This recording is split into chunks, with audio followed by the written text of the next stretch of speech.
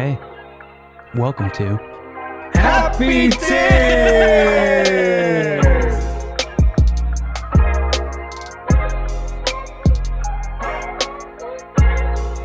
I'm Brandon. And I am Nick, and this is Happy Tears, a podcast where two sensitive boys talk about the art that they love so much so that it often brings them to tears. And we happen to have a third sensitive boy on mic with us today in the form of none other than youtube.com/homagebeats himself. His name goes by the name of Derek Simpson, his given Christian name.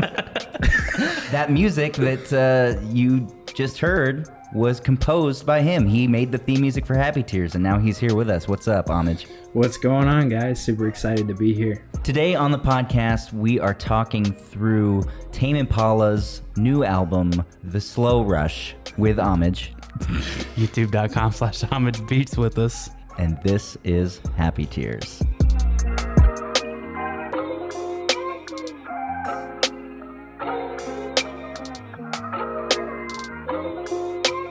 So what we like to do on the podcast is start off with some recommendations. And this week, I don't really have any. That is a first. I know. Wow. I probably do, but don't have the energy to seek it out. That's all right. Yeah. You've put the team on your back for 20 episodes. Give us some of your recs. Well, none of what I've been doing is new, Yeah. but I've been going through the Hayao Miyazaki box set, Blu-ray box set. So I've been watching a ton of anime lately, and it's been great. How many have you gone through? I have watched 6 anime films in the last 2 weeks. I'm going to Japan, Derek, in 6 weeks. Dang. I'm doing 10 days in Tokyo. I've been trying to catch up with, I love anime, so I've been watching a lot of anime. And then I'm going to try to catch up with as much like Japanese cinema as I can before I go and just be crazy pop cultured out. But yeah, I just watched Princess Mononoke the other night. I'm watching them in order, so I've watched 6 of his movies up to Princess Mononoke. I think that one came out in like 97. The first one came out in like 80 or 77 or something. So I've watched like 20 years worth of anime films, and it's been so much fun. I love those movies. I love the style and the whimsy of a lot of them. Yeah. I know that you're a big Ponyo boy. Mm-hmm. I love me some Ponyo. I have not seen Ponyo, but I'm going to watch it soon. Derek, are you an anime boy? Have you watched any of this stuff, or is it not at all your thing? Most of what you're talking about, I have like a loose, like I've heard of it before. Right. Anime is a different world for me, a world that I've tried to venture into and still am actively interested in. I think my first intro into anime was One Punch Man. So Really? Yeah, I wouldn't mind getting a recommendation list from you off air, by the way.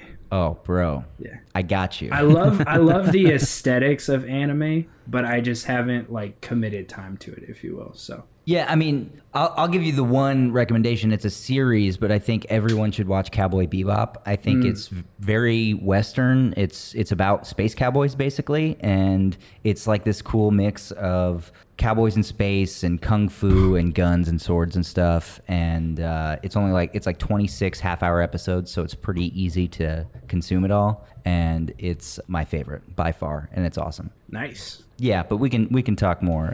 I've watched Cowboy Bebop, or not Cowboy, Samurai Champloo. Samurai Champloo is awesome. I just actually finished that a couple weeks ago. So that's the only thing that I'm working through these days. And I'm watching High Fidelity right now, which I think you and I have talked about potentially covering on the podcast. So I will save all my thoughts All right. until later. But since we have Derek, a.k.a. youtube.com/homagebeats, here with us, let's talk to him because we're going to get into this Tame Impala album, and you're a musician. This is like you are a composer by trade. That's your life, right? Wow. Well, composer feels like a very.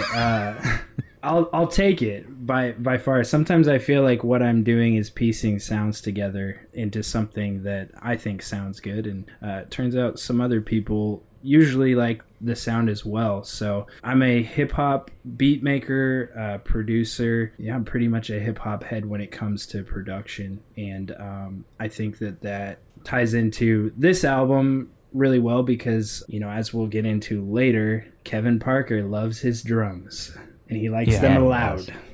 For sure. How long have you been producing? So I actually started messing around with production by way of DJing in 2011, and started just kind of evolving from there. In a lot of ways, I still feel like I'm pretty early on in my journey. What are some of the, I guess, artists or styles that you really gravitated towards in the beginning or even now?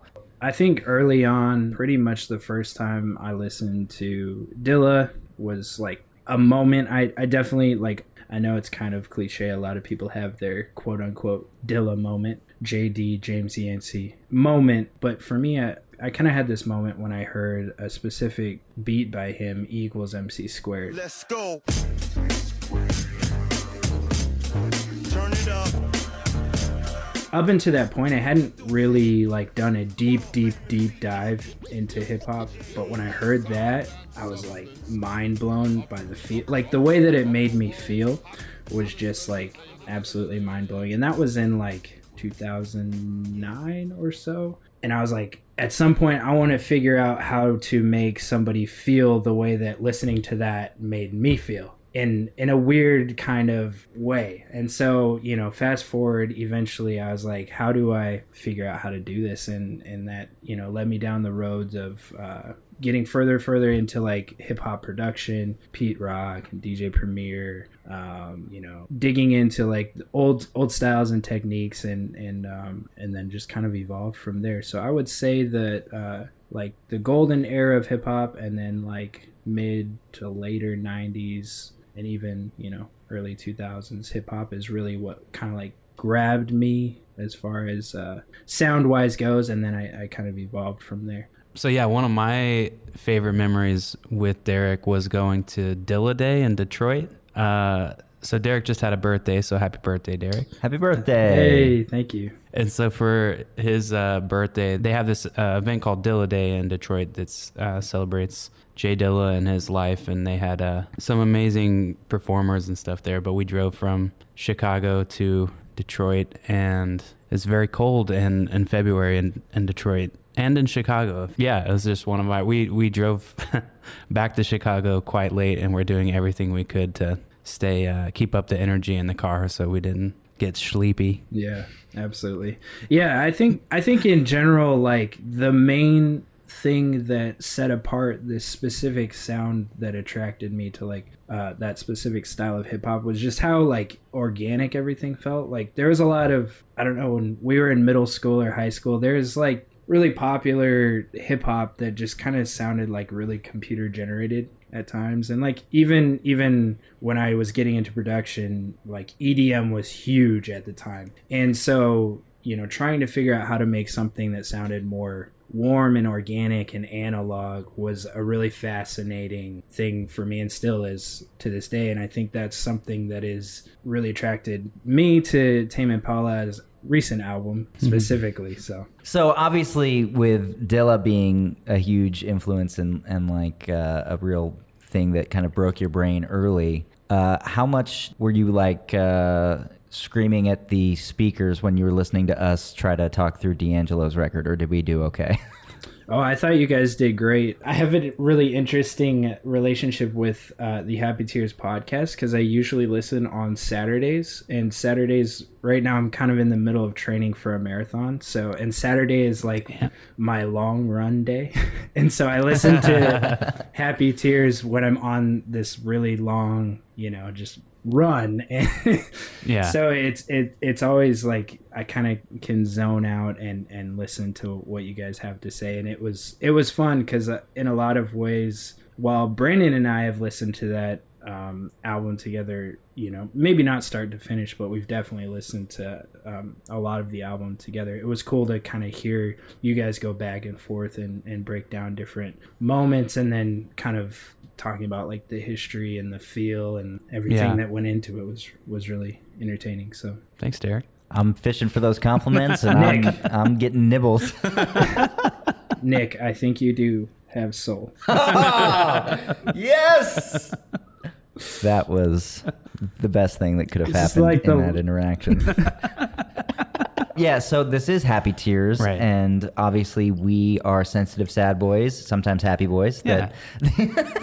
I loved her. That was a very earnest, yeah, we are.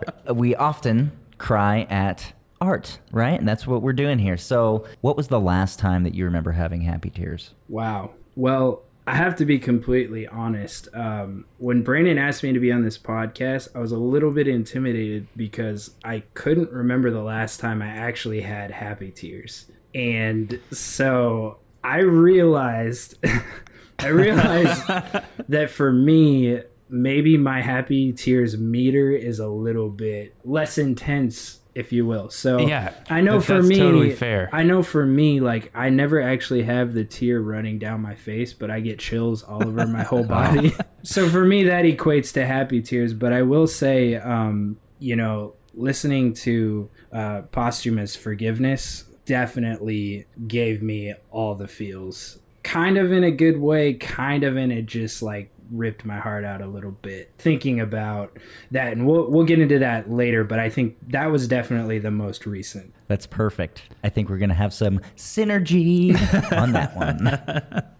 Yeah. I guess going off of that then, is there something like really any form of art or media, but, particularly for you, since you are a producer, is there like a song that kind of always guaranteed an emotional response? As far as like an emotional, like reflective response, I think the number one song for me is Sing About Me, I'm Dying of Thirst by Kendrick Lamar. Nice. This song to me is like, I can relate to it in a lot of ways that maybe the original song didn't quite intend. You have Kendrick Lamar sharing these experiences of people that he's around and then sharing his experience. And in a lot of ways, every time I hear it, it just causes me to reflect on, like, I guess, memento mori, right? This idea that, like, we're all mortal, and, like, at the end of the day, like, what you're putting into the world, what you're creating, like, will it live on? Will you make an impact by, sharing your experience with the world, if you will? And so, yeah, that one definitely gets me. There's a line where he says, "And I hope that at least one of you sing about me when I'm gone. Am I worth it? Did I put enough work in?" And this is kind of like to me, I don't necessarily listen to this and think, oh, I want people to sing about me, but I think it's more like a metaphor of, like, are you putting yourself out into the world, and are you, like, inspiring others and being truest to who you are? And, like, literally, did I put enough work in, to me, is like, whoa, like, it just gets me. So and then the ending and the way the song transitions is definitely, in general, like, really emotional as the story concludes from the album. So it's a great answer. One of my mortal sins as a hip hop fan is I've never listened to Good Kid, Mad City, and so that's gonna be right. Look at his face. Like, I have always wanted to, and then I think about something else, and then, but I think that I legitimately think To Pimp a Butterfly is the greatest album to come out of last decade. So yeah, Agreed. it's a crazy, and now I'll have to For sure. eventually go and listen to Good Kid, Mad City, especially now that you've given a strong recommendation Well, I think for that song. From what I can tell, the reason is that it's not, you don't want to give it like in your mind, it's like a landmark kind of album, and you don't want to just like throw it on and kind of like casually, right? it's intimidating. 100%. Yeah. Super intimidating. It is. There's just so many things to consume out there, so it's just hard. I've also never seen The Goonies. People give me a lot of shit for that. So. I will get there, and that's a great happy tear. Thank you. What say, gentlemen, that we get into The Slow Rush by Tame Impala? I'm about it. Let's do it. I'm about to do something crazy. No more waiting. No, it's too late to fall. So, Brandon, first of all, intro this album a little bit for me. This is the fourth studio album from Tame Impala. AKA Kevin Parker. So he hadn't released an album in quite a while. Is it 5 years? I think so. Currents came out 5 years ago. So it's kind of a long-awaited album from Kevin Parker. He's known for doing all of the like instrumentation and production on his albums, and when he performs these live, he's got a full band with him. But yeah, he's had three pretty big albums before this that all kind of had a different sound to them, and you can kind of hear different influences in those, starting with Inner Speaker, then Lonerism, and then Currents. I've liked all of those projects. I think I don't know, I feel like I'm maybe partial to Lonerism, but that's only as of late because I got really into Inner Speaker early on. And then I do like Currents, but Inner Speaker was kind of like maybe my like favorite just because of my relationship with it. But I think Lonerism, if I had to choose, I'd probably say that is his best album, but that's just my opinion. Well, I think in general, I probably did more of a deep dive into Tame Impala just last year, to be completely honest. When Currents came out, I listened to it, but it kind of has an interesting relationship with where I was at as far as music production, because I wasn't quite at that point where I was like diving super deep into the craft. And so, I was listening to it, Currents kind of in the background of, as I was doing other things. It's like, oh, this is cool. It's dreamy. It feels good, whatever.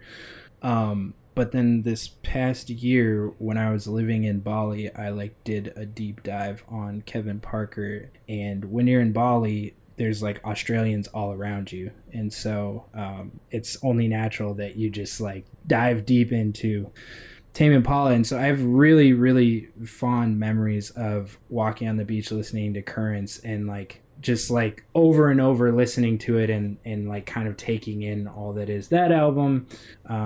So that, I think Currents is definitely a high for me, specifically from a music production standpoint. I think it connects with me more so than maybe Lonerism or Inner Speaker. So Nick, why don't you tell us about your relationship with Kevin?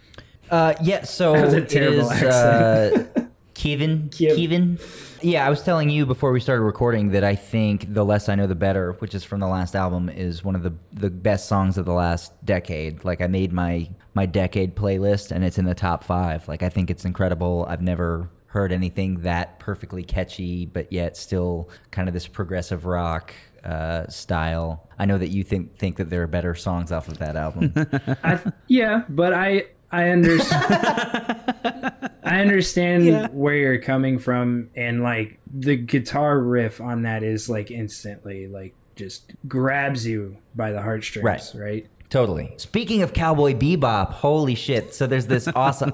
Here's how I'm going to get you to watch Cowboy Bebop is somebody took that song and made a music video only out of clips from that show, and it's fucking incredible. I'll put it in the show notes. I'm going to send it to you as soon as we're done recording, because you'll be like, damn, I'm going to watch this show. Sounds good. I'm in.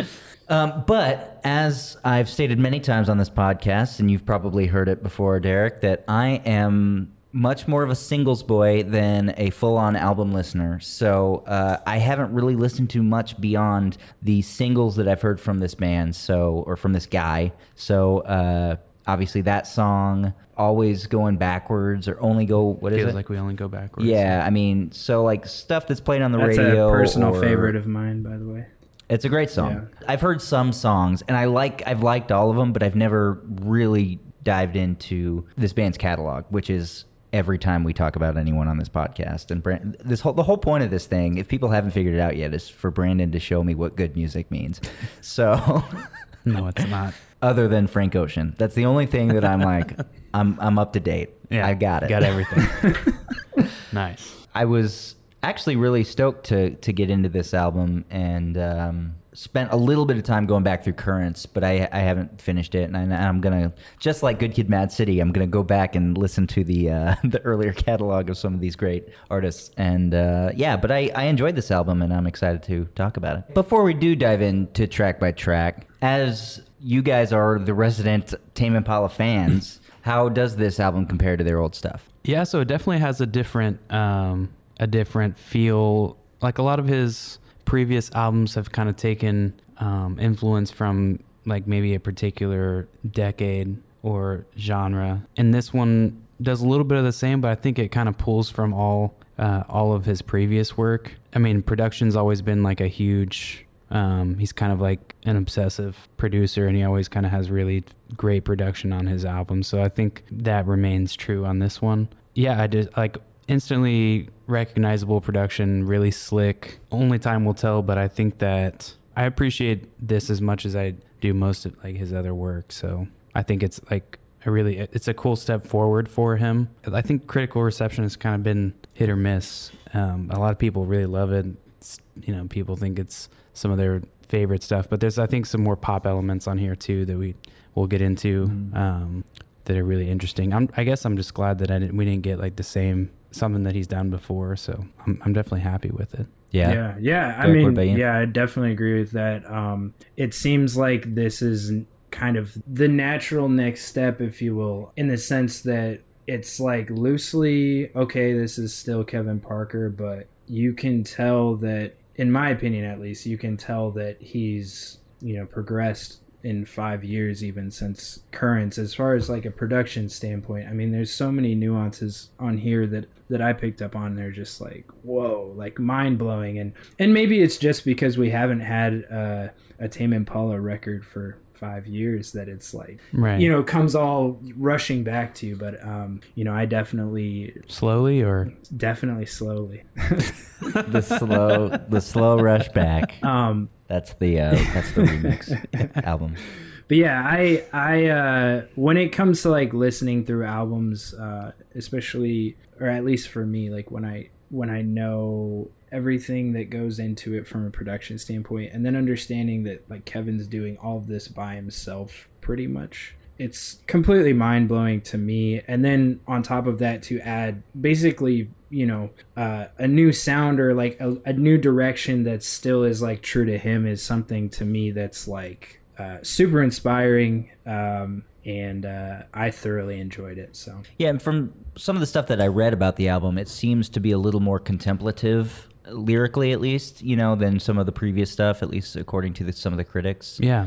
A lot of themes about time and regret, hope for, I think time is a huge thing, both looking back and looking forward on this album. And I thought a lot of the lyrics were pretty interesting. Mm-hmm. Yeah. A little maybe more introspective than some of his previous albums, but yeah. Yeah. I mean, even on that note, I thought it was interesting. There's an interview where he talks about how Inner Speaker and Lonerism were kind of like him learning how to talk about intimate details through his lyrics. And then like Lonerism, you get like more of his intimate details. And then Currents, it's like him literally talking about what's going on in his life. And then, it's just kind of a natural progression there. So I thought that was really interesting just from like a lyrical standpoint.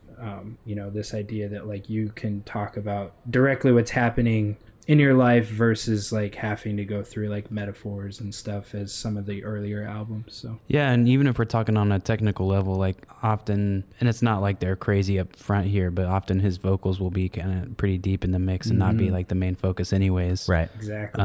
So the lyrics aren't the first thing I think of when I think of Tame Impala. For sure. Yeah, so speaking of time, there are a lot of tracks on this album that straight up refer to time in the title, and that is exemplified by number 1 song called One More Year.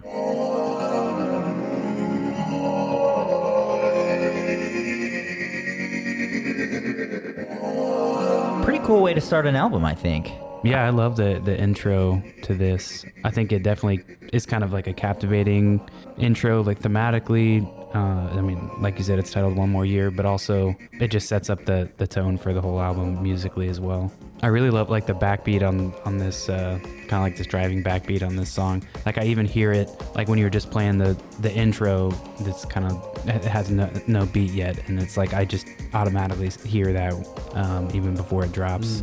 Yeah, it feels kind of like an electronic echo chamber or something. Like I the vocal effect, because they're layered and there's this like tremolo effect on it, right? And there's all this echo. It's just like you're just being surrounded, enveloped by sound in a really cool way.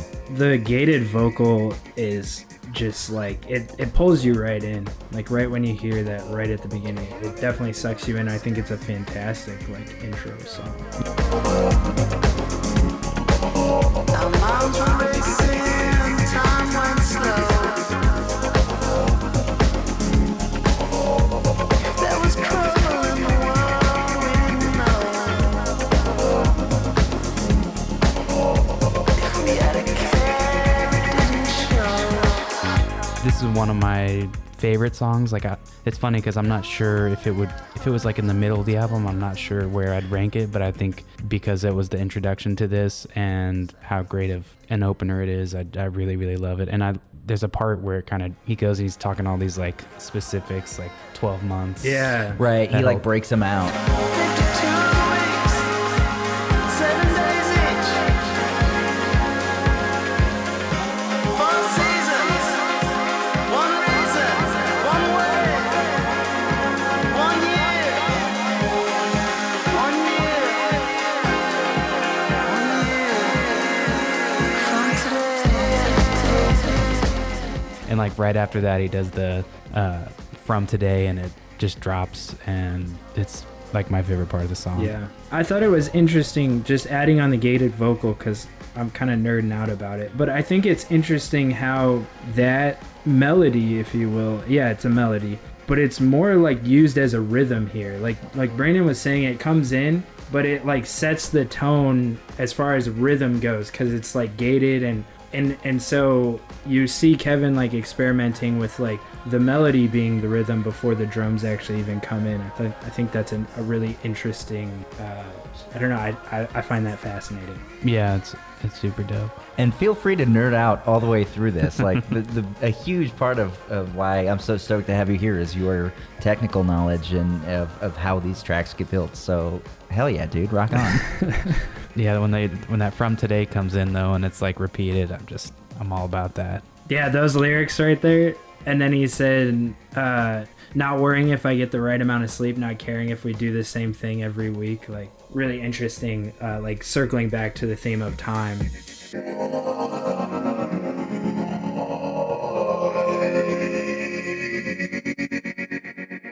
Great. So track 2 is titled Instant Destiny. I'm about to do something crazy. Nobody waiting. No destinies to find. We can get a home in Miami. Go and get married. Tattoo your name on my arm. I really like this song. Tell me why. I think that it's really catchy right out the gate. You guys tell me. You guys are more Tame Impala fans to me, but it seems like the appeal of this band. If I'm going to be reductionist and try to like just pick a couple of things, it's like they have a very progressive psychedelic rock vibe that he's able to kind of bottle into this accessible kind of pop lane. And so he's able to take some sounds and expressions that are not necessarily usually used in music that is popular and able to synthesize it in a way to make it so. And this song is a great example of that, of coming right out the gate with what I think is a catchy hook, and I think it's cool. Did I stick the landing there? That was perfect, Nick. Am I full of shit or?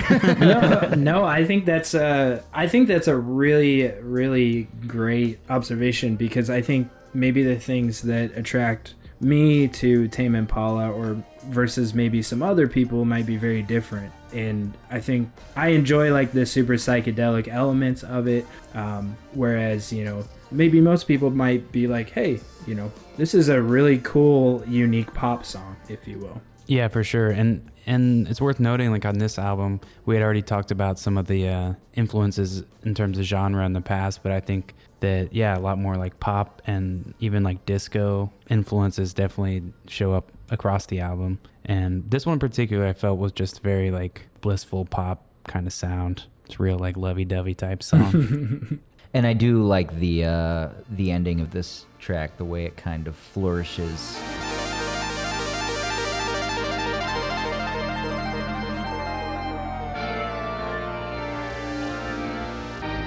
I think this and maybe the next one, Borderline, are two tracks that both feel like they could fit on earlier albums. Having not listened to a ton of them, maybe you guys can correct me, but they do fit in, I think, a lot with the vibe of the last album. The later, I think he gets a little more, I don't know if experimental is the right word, but I think if you're talking about the balance of progressive psychedelic rock and some of these other elements, and then kind of pop music, the front half of this album, or the first three songs, are the closest to the pop side of it, and then he gets a little more out there as he goes. Agree, disagree? No, I guess I feel like the opener is kind of more, I don't know, I don't feel like I've heard a song like One More Year. It feels dancier to me, I guess. I'm not Does it sure. almost feel like a Exactly little why. bit M83-ish? Yeah. I buy that. What about 2 and 3? Which version of 3? Album version. Maybe. I do feel like that I don't know. I'm trying to think of where they would fit. If they don't, you can hit the button. I disagree.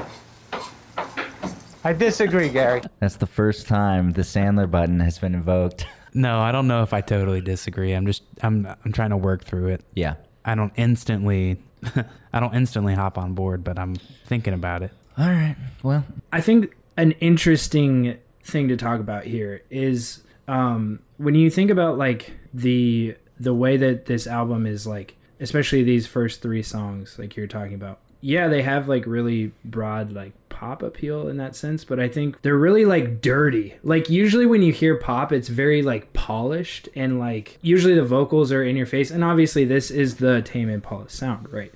But I think that's what makes it uniquely, like, it's hard to, I guess, fit it into one of those areas, because like Borderline, I mean, he made the drums even dirtier. They're so crunchy, and like you would not really hear that on maybe a really polished like pop. I don't know. Is that Yeah. fair? well, that's totally fair. You guys think I'm an idiot. That's No, fine. no, I'm you- just kidding. No, I think you're saying that you think Borderline, this new version, would fit on one of his previous albums. Yeah. Yeah, I mean, I think I can see that. Yes. That's all I wanted. Now we can move on. Yeah, let's talk about track number 3, Borderline.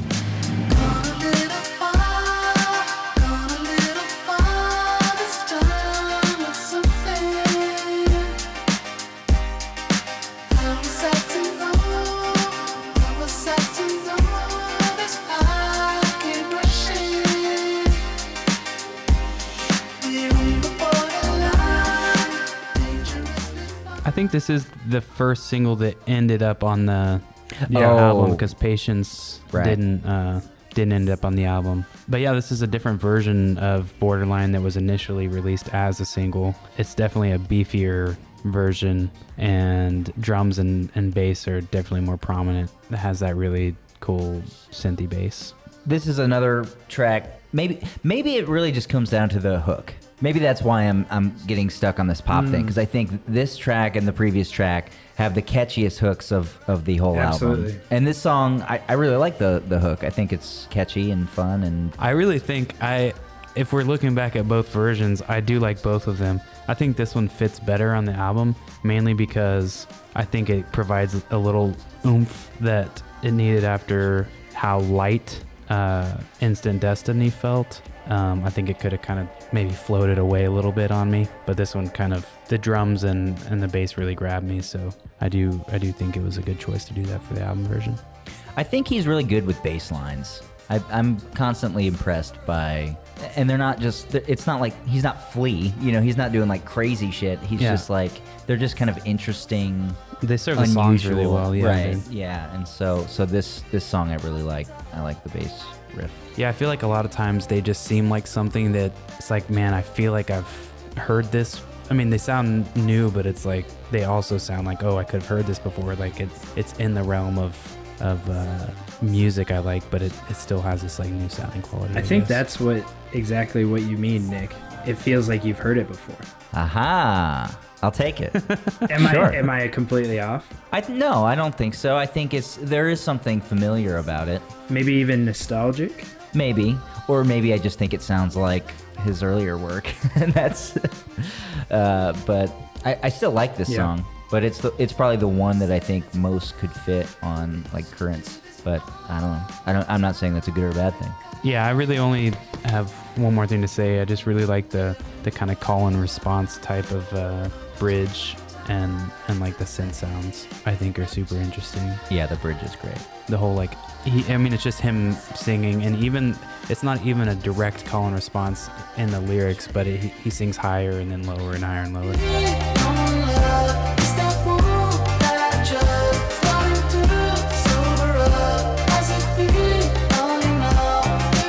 It's a cool little feature of the track I like.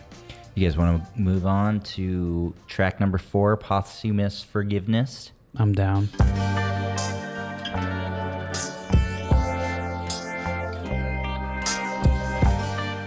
So the first thing I'll say about this track is that guitar riff, the dun dun dun dun, immediately makes me think of Redbone every time. Yeah. Oh man, initial I thoughts feel like on- this is 2 songs. I guess part 1 to me is like him in a weird way getting out all of his feelings and kind of like a little bit of anger. And like you hear that with this synth where it's like dun dun dun. The synth is almost like punching you in the face, and then he's like telling like to his dad, did you know how these actions that you did would like make me feel or like affect me as I'm like trying to mature as a child and all of those things. It's almost like he gets all his feelings out and it's super reflective in the music, and then it completely changes and it's completely opposite where he's just like, you know, that's where you get the title, and it's part 2. And you get him basically being like, yeah, you know, I just wish you were still here, that I could, you know, tell you about my life, you know, play you my songs and like sing along with you and tell you about this time that, you know. Yeah, because his father passed, and it's clear that he didn't have a great relationship with him, and he's pretty honest about that on here, but also kind of reflects on how he wishes that could have been, you know, different, and he wishes he could, his dad can experience the Kevin that is now. And it's just another play on the time thing, I think, as well. But I didn't have an immediate, I still don't know how, like, I think thematically and content-wise, I really found this to be a moving track. But musically, I didn't like instantly connect, and I think I like it more as time goes on, but this was also released as a single, and I don't really know why. I agree. Yeah, I don't think it's a great single, but it did grow on me after repeated listening. So I had the same thing. Like the first time I heard it, I was like, I guess that's fine. Mm-hmm. But then, you know, learning about his situation with his father, having context helps. Right. But I do love. There's a lot of creepy elements to this song. Derek, you were talking about those kind of heavy downbeats. Da na na na na. I love those. And then there's a bridge that's like these. It's like a harpsichord or something. Like it sounds like if it. Creepy is the word I'm going to use, but it's almost like if Dracula wrote a psych rock song. Like,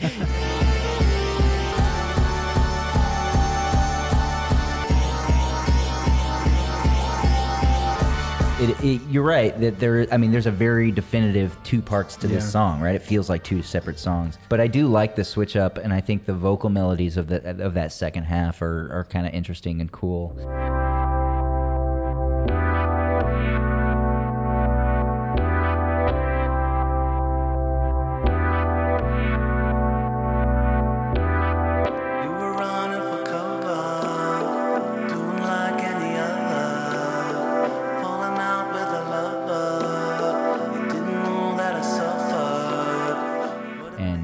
The lyrics throughout are pretty sad, but really at the end, this was the only happy, and we'll talk about it later, but this is the only real happy tears moment I had during this album. Just those lyrics, want to play you all my songs, learn the words, sing along. Like, it's about regret, and it's about wanting his father didn't get to see him have success. He died before Tame Impala became this gigantic band, and so it is pretty sad. Agreed. Yeah. Well, this was the only single that I didn't listen to like before the album came out, and I think I'm really glad that I didn't listen to it as a single. Yeah, no, I think I wish I would have done that. I think I listened to 3, and I think I kind of heard the 4th one, but I had an interesting question I'll just bring up now since we're talking about the singles. But is there a number of singles that you think is just right to release beforehand? Because it's kind of seems like a trend where occasionally like artists will over release and then you feel like you've had too much time with the song that you either end up forming an opinion before it's in the context, or it just seems like, oh, I'm a little bit tired of this already, or it's just like you don't get enough new material when that album actually drops. I guess I'll set this up by answering it first. But I feel like 2 is a good number. Like 1, it's like you don't really get too much of a grasp of what you're getting into. 2, I think, gives you 2 scoops. Nice. And or I'd prefer either 2 or nothing. I think 2 or nothing. You wouldn't want just 1. I mean, maybe, but I like going in completely blind to an album. And I also, if you were going to release singles, I don't think you should do more than 2. Because Brittany Howard just did Stay High, right? Um, Before the album? No, Did Georgia come out? no. I think Georgia and I think there was 3 before. Wow. Yeah, But I it's think also, I mean, obviously you could choose not to listen, but it's Yeah. I get too think excited. 2 is where my gut went also. But I think if it's a longer album, if there's 16 songs on it, Right. maybe 3's fine. Yeah, I definitely take that in consideration as well. And also I think the style of the genre of music matters. If it's a straight up pop record, there's different strategy I think For that goes sure. into that. Yeah, absolutely.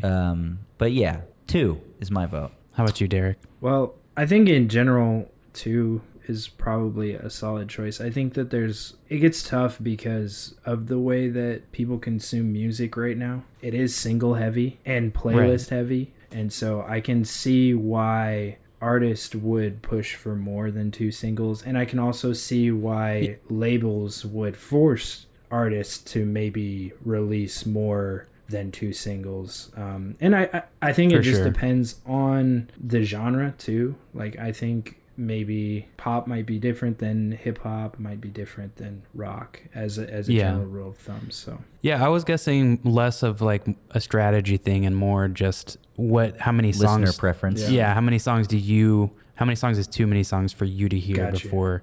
I guess what I really meant was like personally, like how many songs is too many for? I'm always so late to get to everything that it doesn't usually matter. Yeah. Like I usually, with my normal listening habits, I'll probably hear 1 maybe before, but I'm always so late to I haven't even listened to Good Kid, Mad City. Have I told you that? But 2 sounds good.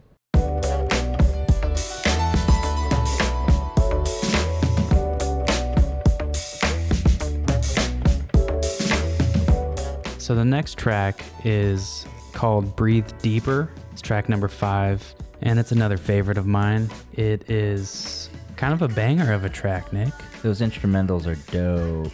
Derek, this is kind of falls in the hip hop lane a little bit here. I think this one has definitely some radio potential. And I can imagine this being a big single too. So kind of right off the bat, I love the drum fills as well. Like I love you can kind of hear them throughout, but it's got a super groovy beat and like this hypnotic hook, super dancey, dope piano stabs, kind of all of the above. Where you at, Derek? have you ever, well, you guys have heard Juicy by Biggie, correct? Yes. Correct. So everyone, I hope, has heard that song. But that song samples Mtume, Juicy Fruit. You know very well what you are. You're my sugar thing, my chocolate star. And so if you listen to Mtume, Juicy Fruit, it's like almost it's heavily inspired. I don't want to go so far as to say that it was stolen by any means or even sampled, Right. but I think it's heavily inspired by that, whether subliminally or on purpose, and I think that's fantastic. I love that it's like, at least that's my initial thought, is like, yo, this is Juicy Fruit. Yeah. And so I think there's like a lot of nostalgia to that. I think it's like going back to what you said earlier, Nick, it's like, oh, I feel like I've kind of relatively heard this before, and that's going to really catch on with people. So I think it definitely has a lot of like radio potential in that regard, but it's just a fantastic song.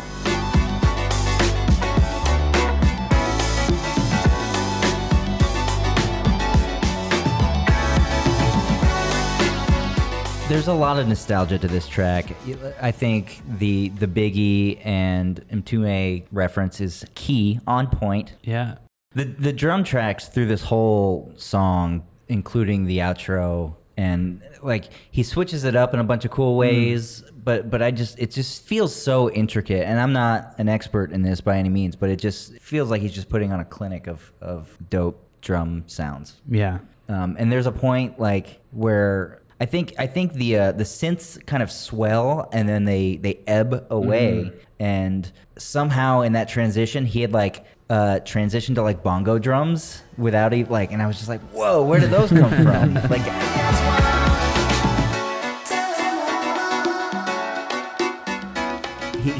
It's almost like an illusionist, like misdirection. Like he made you focus on another part of the music, switched up the drums without you really noticing, and then once the other things clear away, when the smoke clears, it's like you're just left with a different part of this cool beat that I was really into. That's dope. And the way the song ends, it goes into this like coda that I really like, and I almost wish that it was longer and kind of explored just a little bit more, because it kind of feels like, I don't know, maybe just too short of an outro. If it gave me like another 30, 45 seconds.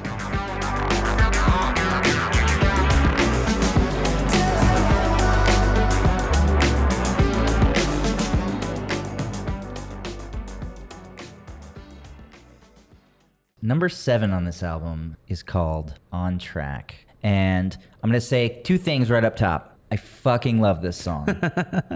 And let me just play this intro. This is on the second half, though, Nick. You're not allowed to love this. Well, this is the peak of the album.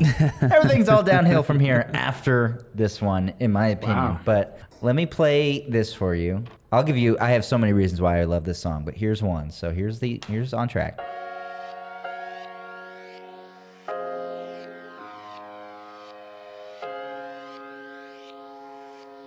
So there's that intro, right? The moment that comes in, I love the sound of it, and it reminds me so much of... Round the city, round the clock. Everybody needs you. Immediate Frank vibes for me, and I love it. But also, when you go back to On Track, I love the way it kind of teases this weird little intro and then completely ditches it and goes a totally different direction, because it also feels very Frank Ocean. Yeah. So I get a lot of Frank vibes right at the top of this track, and I really like it a lot. How do you guys feel about this song? No, I mean, it's another one of my favorites, I think, on here. I love that this is like one of the it's like a very optimistic track. I love the sentiment of like still trending upwards, even if like missteps are frequent. Yeah, I connected with the song quite a bit, actually. And speaking of Happy Tears, is probably the closest I got to that on the record. I love that chorus. It's not like a catchy hook like a pop song. It's more of a like kind of a ballad or something. You know, Mm-hmm. there's more of a kind of emotional, like mantra feeling or something. Yeah, exactly. But strictly speaking, I'm still on track. Strictly speaking, I'm holding on. What on your mind I said. And I love the way he sings the first line, and then you get that strong downbeat. It's like your heart hitting the floor or something. Absolutely. Like I just love it. Just emotionally grounds it. Yeah, to me, like the lyrics of this, you say it's optimistic, and I agree, but I also feel almost like it's like trying to be optimistic against all odds. To me, it sounds like he's trying to convince himself as much as anyone else that he's like still on track. So I love that it's optimism tinged with like this kind of sad, like I'm just doing my best, man. Yeah. You know, Yeah. it's so, and that's kind of like right on my wavelength of anytime I'm happy, it's like I'm barely holding on. Yeah. And so, yeah, I mean, this is often how I feel. It's like sometimes the fact that you just woke up this morning means that you're still moving forward, you know? Like, even if you didn't accomplish anything yesterday, like, you live another day, so, like, strictly speaking, I'm doing all right. Right. Sometimes you need those little, like, kind of loopholes and justifications to, like, keep yourself moving forward. And so, like, this song to me felt almost like you're even you have to be in denial sometimes of all the bad stuff to like focus on the positive aspects. Yeah, this song feels like a justification, a negotiation with himself, a denial, a technicality. It's like a hopeful attempt to speak something into existence, and I super duper love it. This is my favorite song on the album by a mile. Wow. Wow. Well, So take that. jeez. Yeah, I mean, I think both of what you guys said pretty much sums up like my thoughts on this. I just like another addition. I really felt like this song kind of brought Kevin back down to earth in some ways. Like as we progress through this album, you have this, like this amazing sound, and I think a lot of people in general, when you think of, Tame Impala, it's like this super successful, huge band,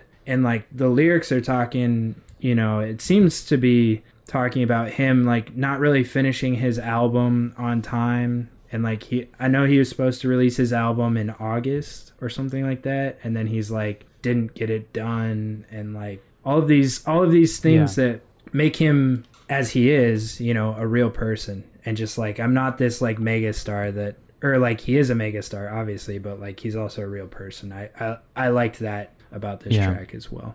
Great. And there's lots of notes about that theme throughout the whole album, right? He's like, because definitely after Currents, that's when Tame Impala really blew up, right? And so a lot of what you see here is 5 years later, he's still trying to kind of reckon with his identity after achieving mega fame, right? Yeah. And what you just said is perfect in terms of I'm just a dude, and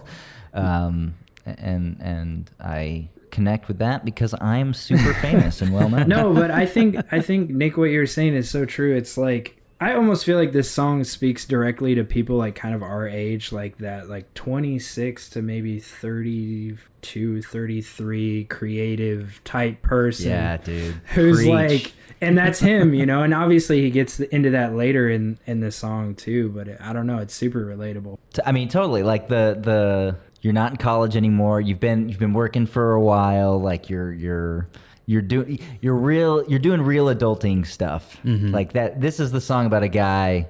It sounds like a conversation I would have with my parents.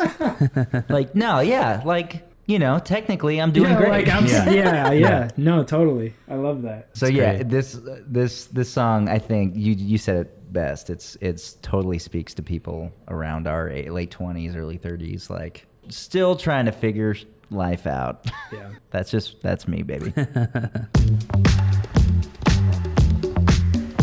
On to track number 9, titled "Is It True?" Another real dancey one. I have one note and it just says bass line. Yeah, another great bass line. I really dig the chorus on this song and like his delivery. It's got some hand claps in there. It reminds me a bit of, I think I've mentioned them on the pod before, but a band called Salt, SAULT. Just the sound is so groovy. If you haven't listened to the album 7 by Salt, go do yourself a favor. It was actually one of those, the tracks is on my little 28 for 28. Oh, nice. And it was also in my top albums of the year last year. But they're kind of a mysterious band from the UK. But this one, not the synth part of this song, but like specifically the beginning and the feel of it definitely remind me of them. It's another one of my favorite tracks, and there's a good amount of room to breathe on the instrumentation, I think. Yeah, well, that's a good note because I think one of his great skills is being able to layer a lot of things skillfully. Anytime he lets a track breathe, I think it's just like a nice break in the way he faces production. Yeah.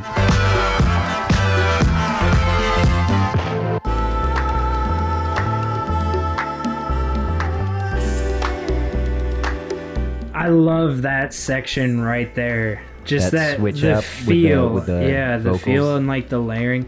I mean, I guess on the production side, like Kevin has been on record saying like, some of his songs have hundreds and hundreds of layers of tracks, which is completely mind blowing to think about. And it's pretty apparent like when that part comes in and it's just like this wall of like all these textures and sounds. I think it's great. But I did think it was interesting. He say that he finished this song like 7 hours before he sent the album off to mastering.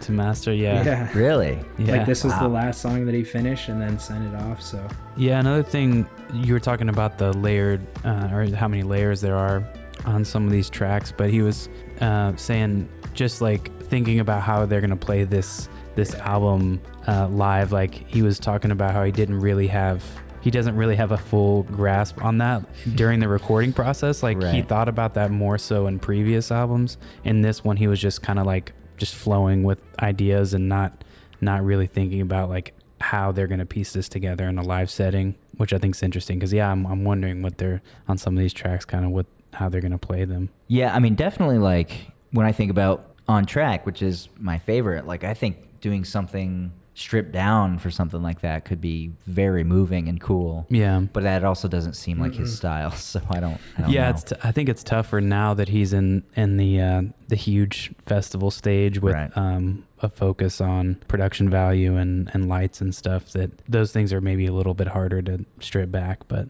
I agree with you though. Track number 10 is called It Might Be Time. So this track is another single that was released, and I think the drum sounds on this song are just crazy. So crazy. I love the drums on the hook. Just like Yeah. grabs my face and For sure. thrashes around like a rabbit dog.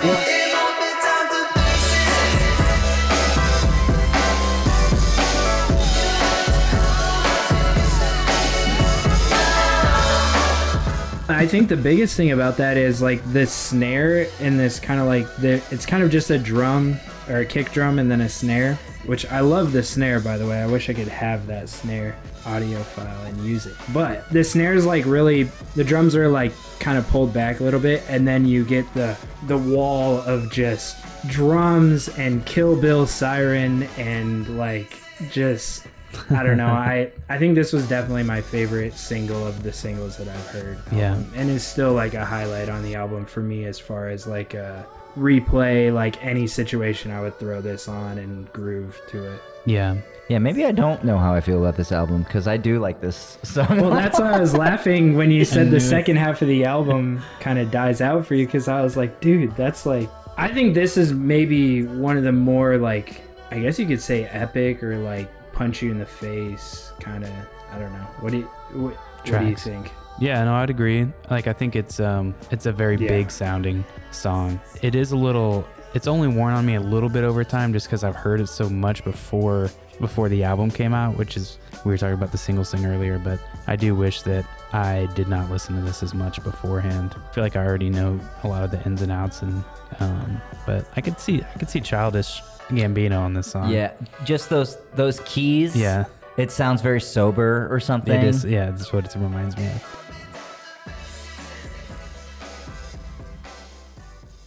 Track number 11 is called Glimmer. Glimmer leads into track number 12 called One More Hour, which is the final track on the album. And I'm going to amend my earlier statement and say that this is where this whole album goes downhill. Really? I really am not that into this song. But who knows? Let's listen to it now and let's see if it changes. Oh, do we have a strong disagree from youtube.com/HowMuchBeats? I can see why you would feel that way. So diplomatic. All right. Well, how about you play a guys little make a bit of pitch it. to me? What's so great about this song? Whatever I've done, I did it for love. I did it for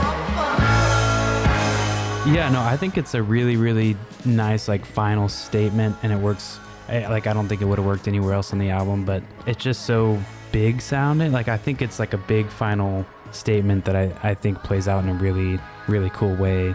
It's not like a super, I mean, the structure of the song is very different from like a typical pop song or like a lot of the other songs on here. So it's definitely a different listening experience. But I love kind of the different changes, and like the acoustic guitar kind of comes in at the end again. But it reminds me almost of like a Queen song, and Yes. structure and its changes, similar to how like Bohemian Rhapsody, because it was kind of a weird, structured in a weird way, but became kind of like a big track for them, obviously. Right. I think a lot of people would argue that this is one of the stronger albums. Like I think it's plenty of people's favorite song on the album. Really? Yeah. I don't like it as much. That's fair. I think that kind of driving those high-pitched keys, bump, bump, bump, bump, bump, they cause me so much anxiety. I don't know why. Like, does it remind you of like a Psycho maybe thing or something? Yeah. I think the rest of the sounds that are they're built around it, the big heavy parts would be better served without that driving keys thing, because it really, for whatever reason, it's like shrilly. It is kind of shrilly. It kind of clashes in my brain for whatever reason, and so it's just grinding up against my brain in a weird way. Something about this final track just... Well, you only got half the pitch. Go ahead, Derek.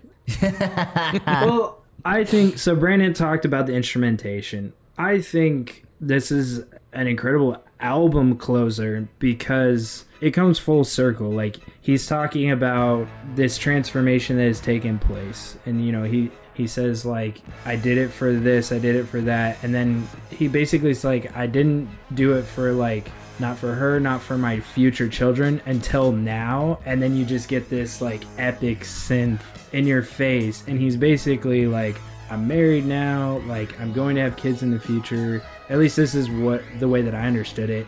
And he's kind of like, as long as I can still be the man that I am, as long as I can still spend some time alone, like I'm really excited for this next season in my life. And I think that ties everything back into this concept of time. Obviously, as him even further explaining, you know, like the intimate details of his personal life. In a lot of ways, I feel like this song could almost be like therapeutic for him. Like, he's not really thinking about the listener. He's just like writing this and being so involved in the creative process, and it like happens to be on the album, which I think is really cool. But yeah, how is it like that stream of conscious like vibe to it, consciousness vibe? Yeah, that's one of my least favorite parts about the just like when he's listing stuff. I don't know. That's just I don't. It nothing about it captivated me. But I'll throw you guys a bone.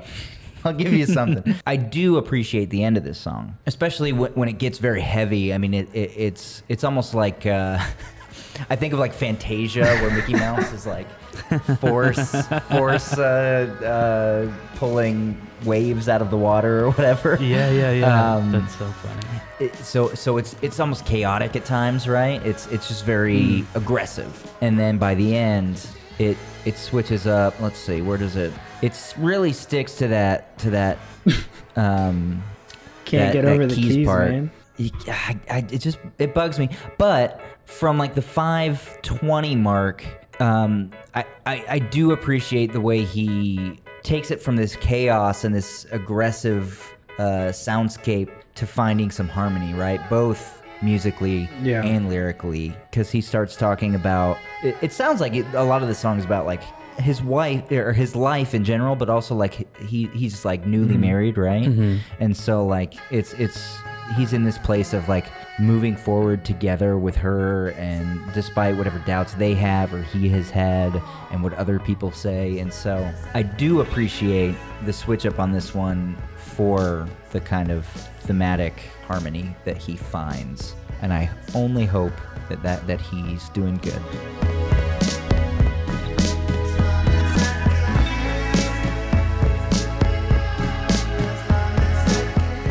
It does have like that fade out at the end is a really, I think, cool element, and it fits into the whole theme of time of the album. Yeah, and I think the intro song, they mirror each other and title. There's one more year to start off, and then one more hour at the end. And I thought that was I think the intro is a great intro, and I think the last song is, again, I couldn't imagine it being anywhere else on the album. I hadn't really thought about why this album is called The Slow Rush until this moment, and I'm wondering if it has something to do with, obviously this whole thing is about time and life, right? All a life is the amount of time you have and how you use it. Fair? Yeah. So the slow rush, the idea that life is like this rush of events that happen slowly, in Yeah. a weird way. Like, Yeah. and it you know, because sometimes you hear the phrase "life's too short," and it's true. But sometimes people say life's really long, and it's also true. So like this idea of a slow rush that's kind of contradictory and such as life, right? Yeah.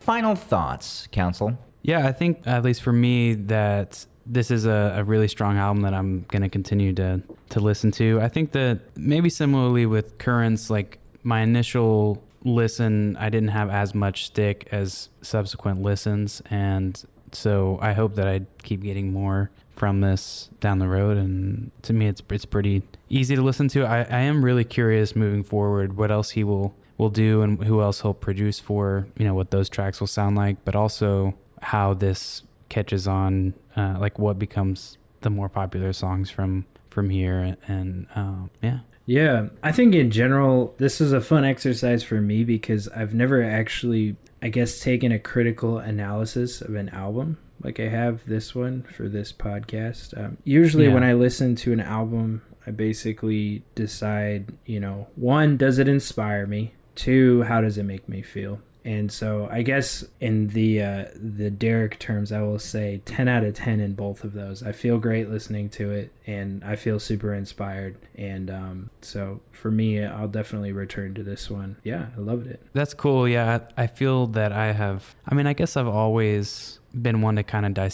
try to dissect. Like I just remember hours like on my floor pulling out the little lyric booklets and like going through songs that way. So there's always been like an element of that, but I think the practice of actually taking notes and stuff, like going through and analyzing these the albums that we've done on the podcast is a really fun exercise. I don't think that they're all meant to do this sort of analysis for, but yeah, it's been that whole process I think's been fun. I enjoy doing that for the pod. To anyone listening, I definitely encourage you to do that at least at some point.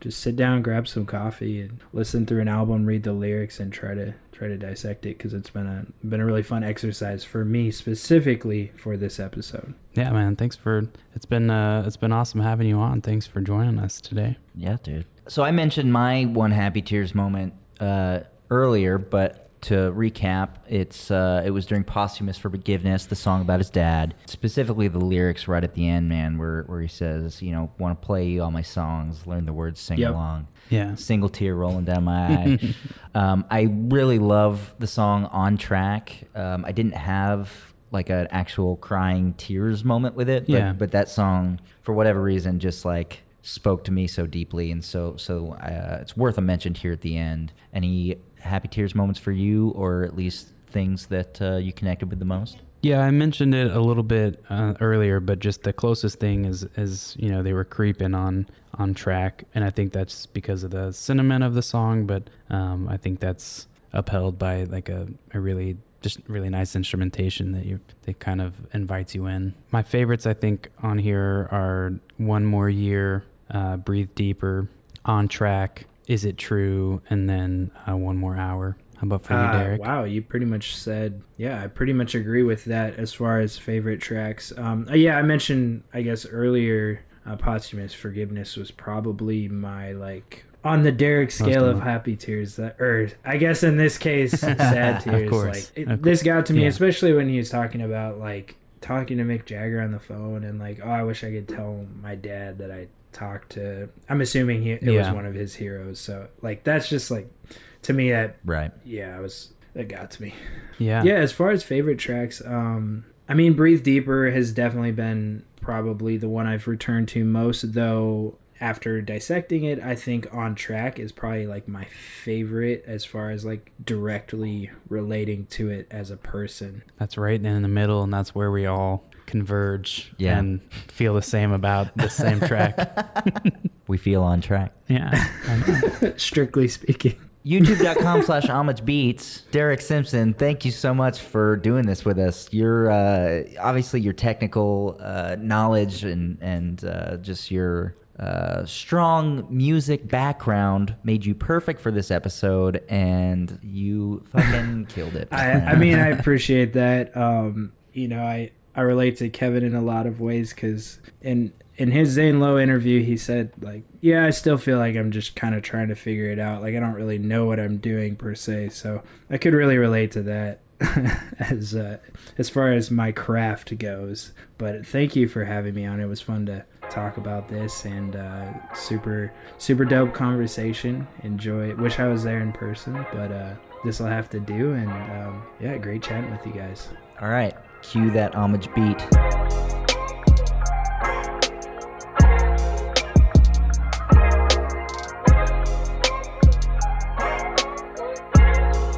Thank you for listening to Happy Tears. Happy Tears is produced by Nick Melita and Brandon Henry. Special guest this episode, Derek Simpson, a.k.a. Homage. You can find us online at happytearspod.com and on all the social media. Rate, review, and subscribe. We have a nice little playlist called Happy Tears Mixtape on Spotify. Go follow that. We throw songs that we cover and recommend from the podcast. I'm going to throw it over to Derek, and he gets to choose the song that we throw on there from the album we just covered. I'm definitely going to have to go with Breathe Deeper. Definitely think it was probably my favorite track on the album as far as the groove and the feel. So go listen to that on the Happy Tears playlist.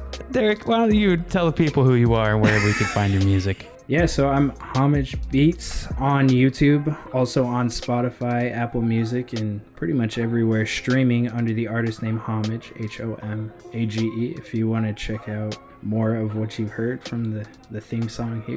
And I'm also on socials as well, Homage Beats. Say what's up. Beautiful. That was Homage. I'm Nick. I'm Brandon. Farewell!